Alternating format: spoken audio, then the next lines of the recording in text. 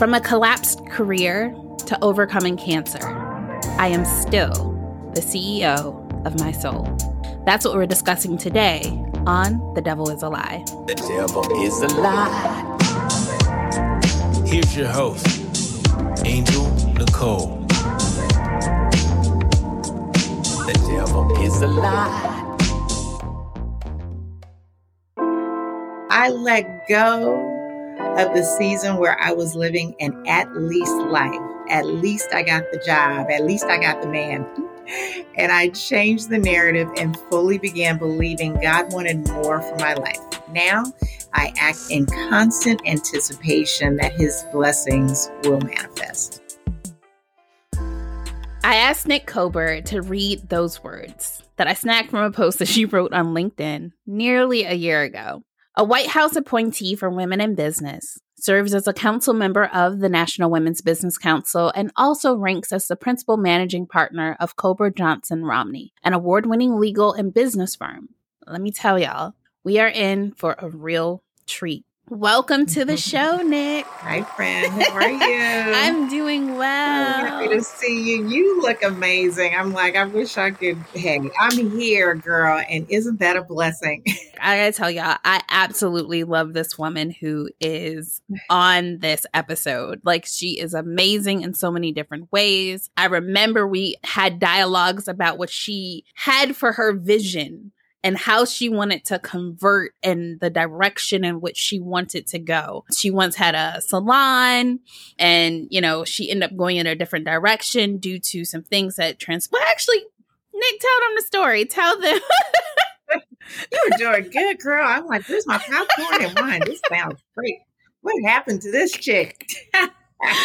Well, so we've known each other for a very long time, very parallel existences in this small business game. But February is actually my 20-year anniversary of being an entrepreneur. I looked at that. I was like, oh my gosh, yeah, I worked at a law firm right out of law school. And around, 2002, I got fired. So that is, I always keep it real. There's no other way. But yeah, there was a downsizing at my firm, and the thought of going to another firm horrified me. I was like, I don't know much, but I know I'm miserable. So let's not do the same thing we did again. So I just opened my world. I'm like, what would I do if I could do anything? Because you could always do what you want to do. You really can always do that.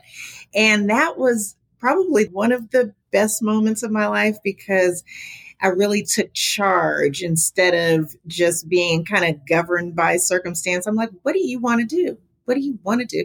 And I had a dream. As my dad said, it wasn't no Martin Luther King dream. It was my dream. But I had a dream that I had cloned my hairstylist. In my dream, I had 10 of my wonderful, amazing stylists. And I had a chain of hair salons. And I was like, this is really hot, And so the next day I went to my office at work because they gave me a little time to get my life together, which I appreciate.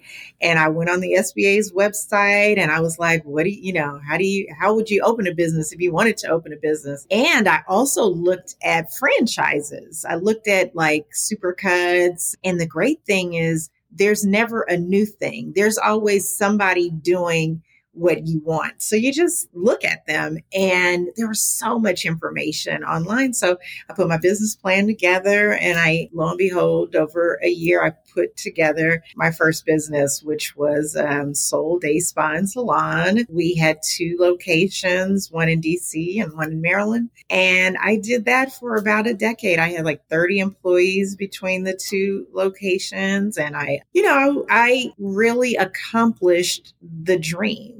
I did have a chain of day salons, and we were successful until we weren't, right? We were successful for 10 years. I learned so much. And then, the economy tanked. So the skills that I had put in place the first time, I did it again. I was like, well, what do you want to do? You could do anything you want to do. Well, I liked putting businesses together. I didn't like running it, but I loved the creative process of financing and finding the team members, the logo, all kinds of stuff. And I said, well, I think I could turn that into a consulting business. And so 10 years later, I regenerated. I did it. My pivot game is strong. With my husband, we have a real estate consulting firm and we have a business and communications consulting firm. And I'm delighted I get to help small businesses bring their vision to life. And I think the best thing is you always use whatever your adversity is. It's a blessing to someone else because you get through it and then you show them by just embodying the fact that you got through something, you give them hope. So it's all good. So what was the hardest part about being able to pick up the pieces? Because it's one thing once we've made it through, we can make it sound good. Like, hey, I made it. I redid it. You know what I mean? I repurposed that skill set that I have. But in that moment, we go through and it's not as pretty as, oh, I just, packed up my office and had to go sit and meditate and figure it out. Right. So I've thought about this, obviously, over and over. The hardest part is all the time you're suffering before everything drops. That stress of maintaining when a relationship's over or a business is dead or, and you've tried everything, that anxiety is some foolishness. That is the hardest part. The second hardest part is the administration of getting through. When you go through a loss of a business or a relationship or a house, or, anything, there's an administrative process to loss. You usually have to sell your house. You usually have to liquidate your assets. You usually have to go to court and get divorced. That stuff is stressful. I'm an attorney, and the worst place in the world for me to be is the courthouse. But that is where all the foolishness is. In order for you to get to the other side, you got to go through somebody's court. And, but you go through it, you go through it. Your nerves are shot. What is that judge? How are they going to disrupt your life? How are you going to have to respond? That stuff is real. I do not wish that on my enemies. That being said, there's always closure. There's always closure. And so if you can just get to closure, have the courage to believe that next day is going to be better than what you're going through instead of worse. That's why people stay in foolishness, because they think what they have is better than what's to come, what the unknown is. And it's always the opposite. It always is. It's always better than the stress that you're putting yourself under because you're operating in fear. Fear of the unknown is always worse than the actual thing you go through. So that is what I do know. There has not been one scenario that once I jumped, I was worse off than what I was going through. And one of those jumps was to that husband of yours. I know, man. That little sack of sugar. He's a little sack of sugar, girl. Listen, I kissed a hell of a lot, about 37 frogs, but I got my boo. So you say what you want, but spell my name right. I don't stop until I get it right. Exactly. And I think that's all a part of trusting and knowing who you are and truly believing that God really has greatness for us and this abundance that we've all been promised. But we have to believe in it enough to stay the course and learn how to redirect when the wheel is turning. A lot of times we don't want to listen. We want to hold on to something that's not working. Because you really don't believe it. We talk about faith, but it really is an act of faith. Faith is a verb. It's really things that you have to do to be in alignment with what you believe. And that paralysis is the absence of faith. If you are not moving, you have no faith. You're really hedging bets and things. And I've done that. It's a whole different, it's an evolution. And it never stops. Like you will cross one path and then you get to another moment where your faith is tested, and you literally have to act. You never just get it all right. They're just different things that you're working on internally. And I just try to be aware that your whole life is a spiritual practice and evolution. You know, every moment you get to decide whether you're afraid or whether you are fearless. So speaking of that, you have openly lived your life out loud. Even when you started off like, okay, got fired from there, like you're very transparent about your journey. And I know for me, I've always had great respect for you. And I remember turning on LinkedIn or Facebook, one of those platforms, and seeing you laying in the hospital and you're sharing what you're going through in a moment of fighting cancer. What was that like to have to do that? And you're a businesswoman, you know, you've just been on this amazing journey. So it was literally like incredulous. Like I still, honestly, I still don't even believe that it happened. It was so like bananas out of the blue. Like, what are we talking about? You know, like, this is some foolishness.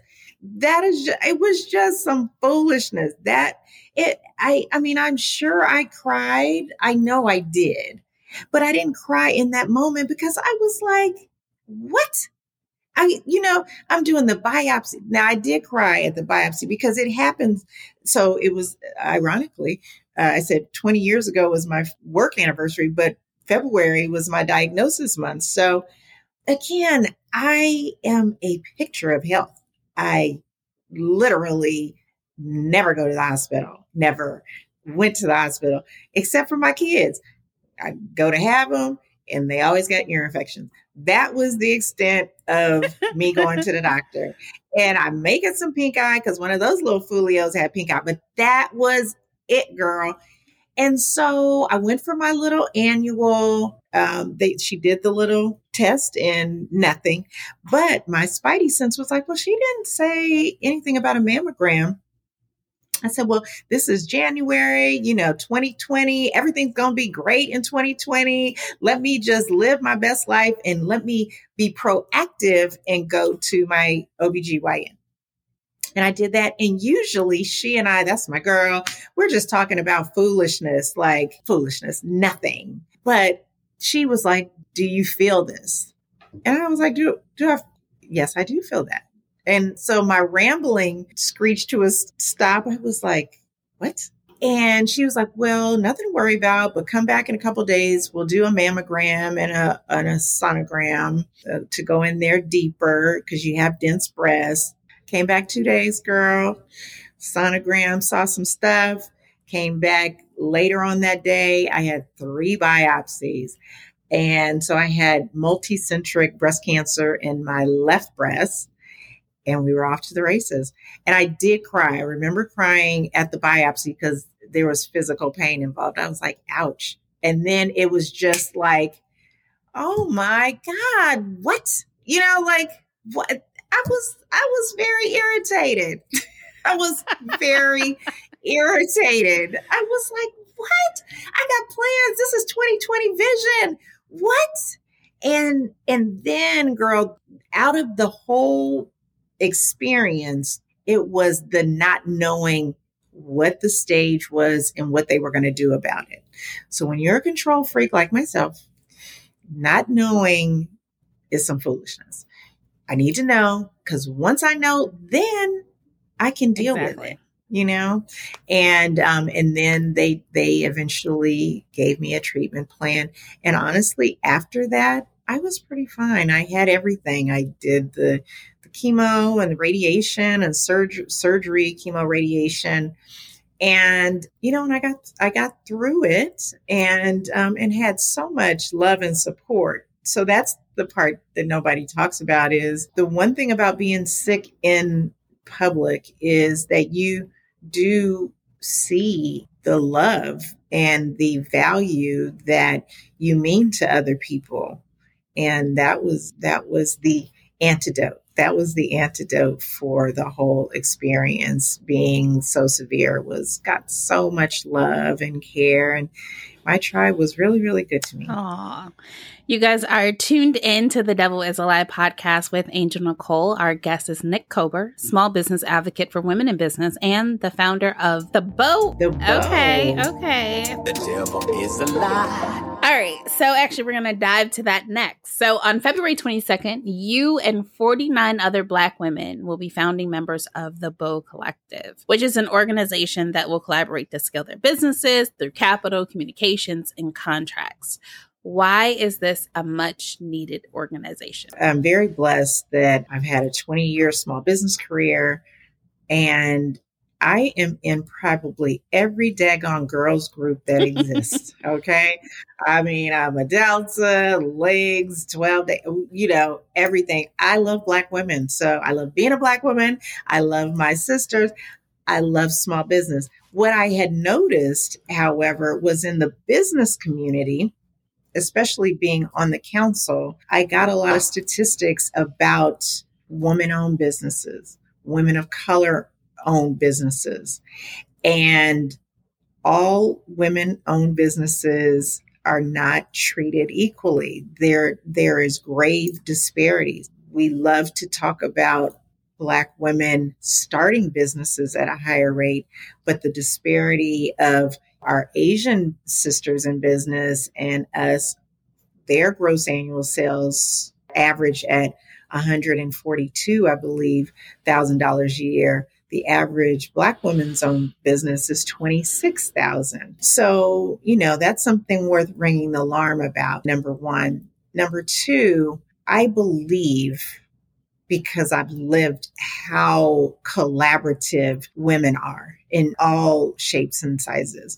But I knew I had the blessing of all this time of knowing these really, really successful entrepreneurs who were still facing adversity, right? Like not all of them, but some of them were still having lines of credit problems, and some of them were still not getting those contracts and the numbers that their peers were.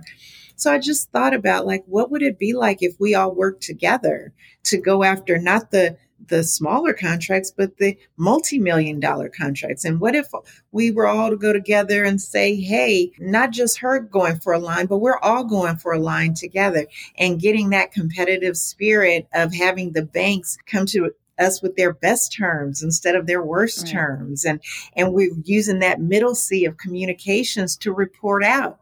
So over a year, we're not keeping it in the dark. We're going to say, hey, we've been working with X company, and at the end of 12 months, we got X percentage of business, and we got X number of loans from these entities.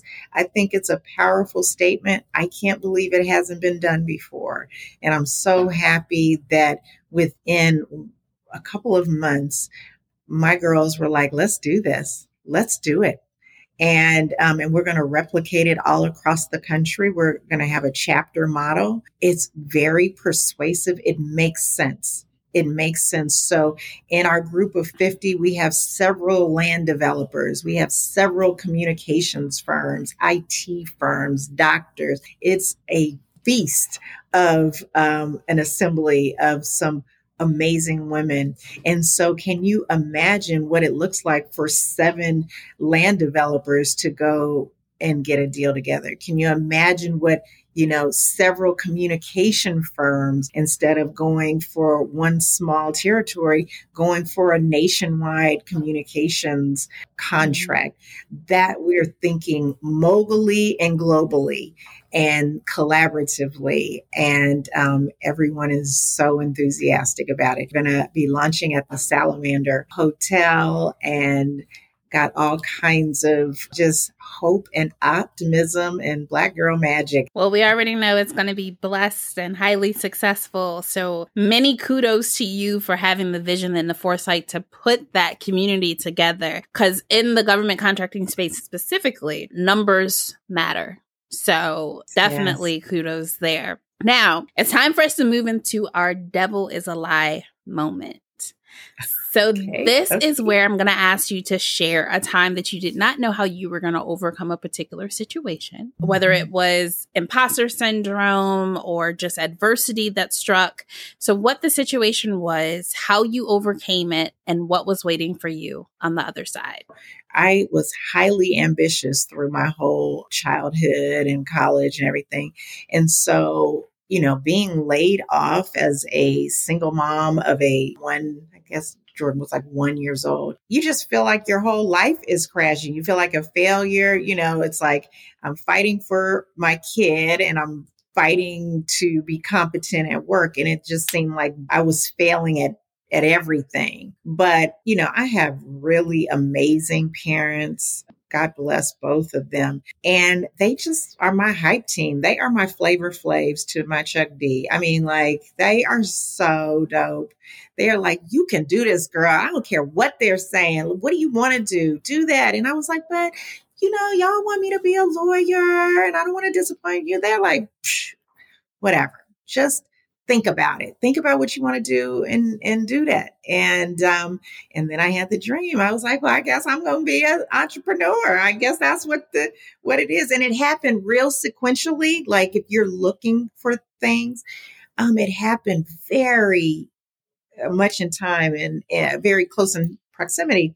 So I think, with my parents, like just undying belief in me, and it kind of transfers to me that I believe in myself sometimes more than others. Do not get me wrong. I'm not this constant source of I can do. I have that little inner voice that plagues me too. But the devil is a lie. I think that the best trick the devil has is he disguises his voice as your own.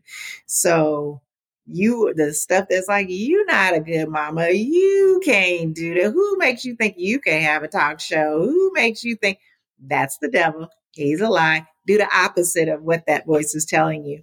And then you usually get out of it. Nah, no, I cannot agree more. And I know for me, and I've never talked about this on this show, but to the same extent, during the time that I had my second son, right after I was let go of my job, they're like, oh, we're doing a reorg. And I went back to my childhood. And I remember my dad always told us, when you pour yourself into a company, at any point, they can say, thank you for your service, but we no longer need you.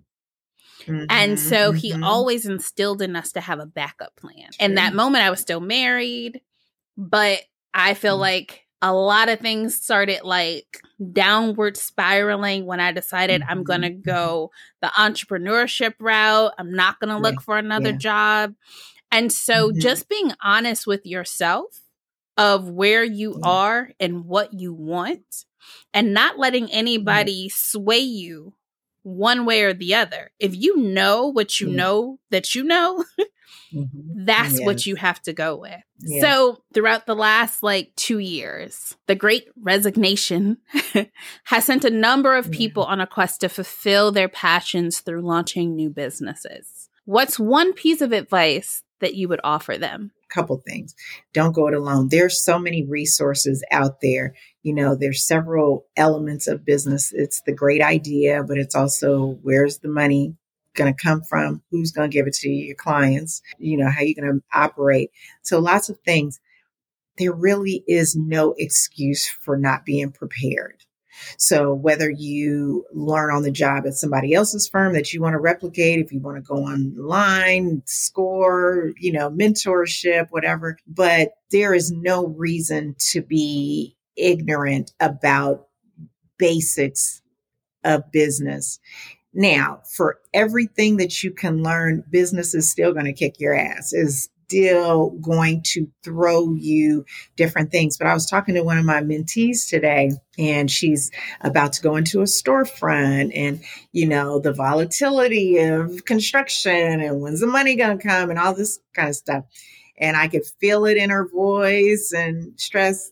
But then I thought about what I was doing, and I'm trying to get a proposal together and trying to operate. I got 2 different issues with 2 different companies. And I was like, it never changes. I have a company that is in the top 0.5% of successful small businesses. And there are still mountains to climb. There's still challenges. The only thing that entrepreneurship does for you is it gives you flexibility on how you want to work. And you have certain more autonomy and decision making. But if you want stability, that is a whole different thing. So you are never going to say, oh, if I get that next contract, woo, that's going to be it. No, it's not. It's just another thing. Just know what you're built for. I know I'm built for uncertainty. I know I'm built for, I can plan and I can execute, and I'm okay with seeing how it works out.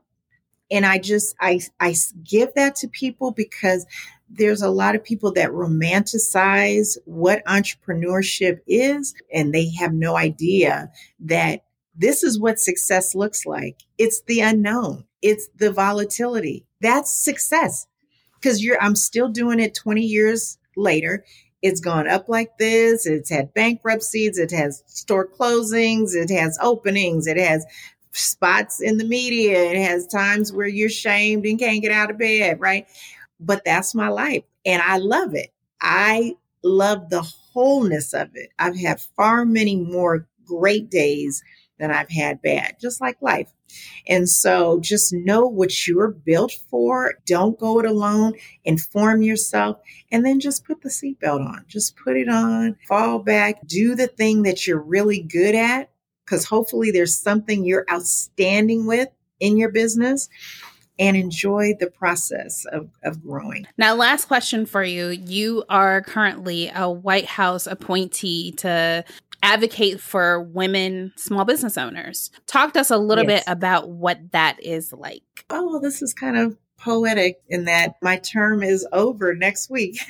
I was appointed by the White House, the previous administration, to this amazing bipartisan council. So half of us were on the president's party and half of us were not. And we got to collaborate. These were some of the baddest sisters around the country. They were small business owners. They had grown their businesses from the ground up. And we got to, before COVID, go around the country, and then after COVID online, and really hear about what were women's situations and solutions. What things were they going through? Because they never just went through something. They always solved it.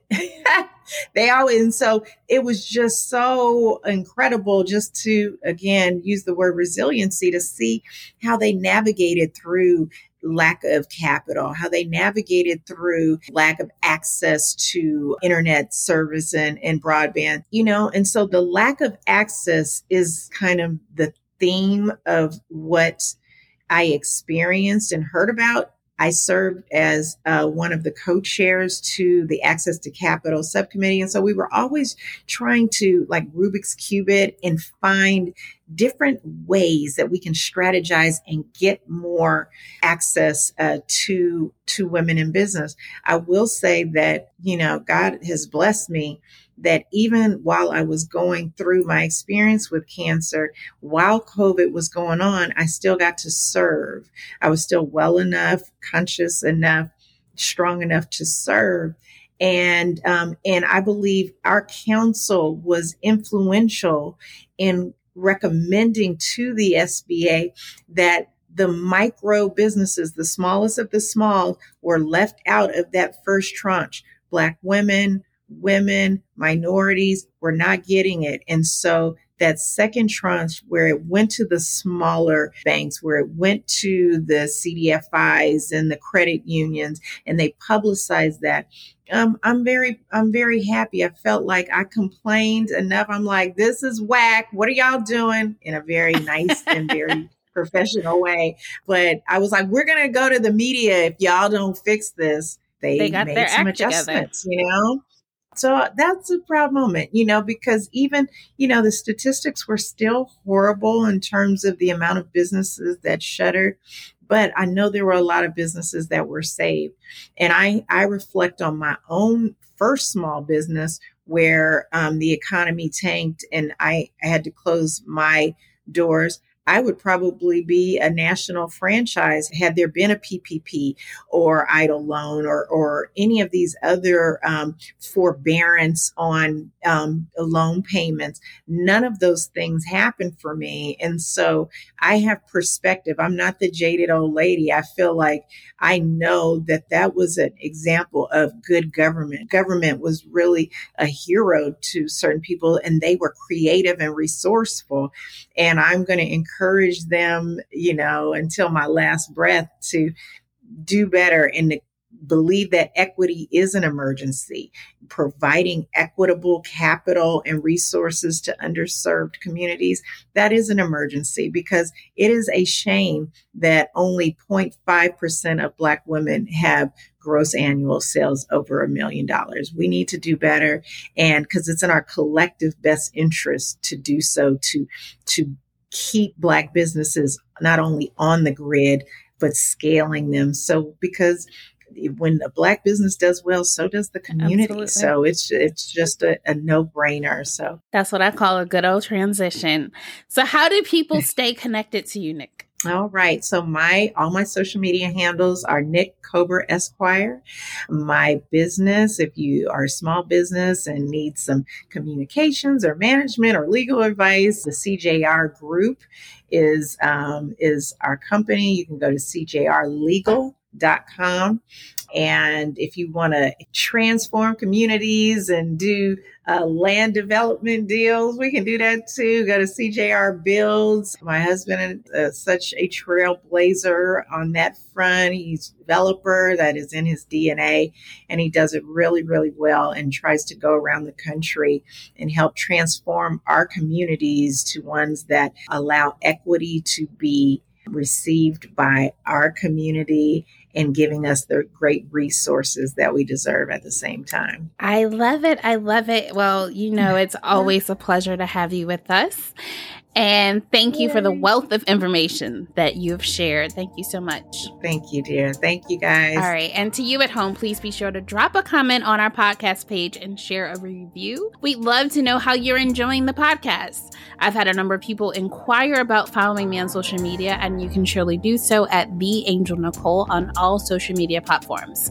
The Devil is a Lie is a production of the Alive Podcast Network, an entity of DC Media Connection. Engineered by Julio Gonzalez of Zymer.co, and music provided by Audio Vibes. Be sure to subscribe to the show on your favorite podcast platform and follow us on social media at Alive Podcast Network. If you are interested in joining the Alive Podcast Network family, visit alivepodcastnetwork.com to learn more. We hope that you enjoyed today's episode, and remember, there is greatness within you. And if anybody tells you anything different, the devil is a lie. Until next time, be blessed. The devil is a lie.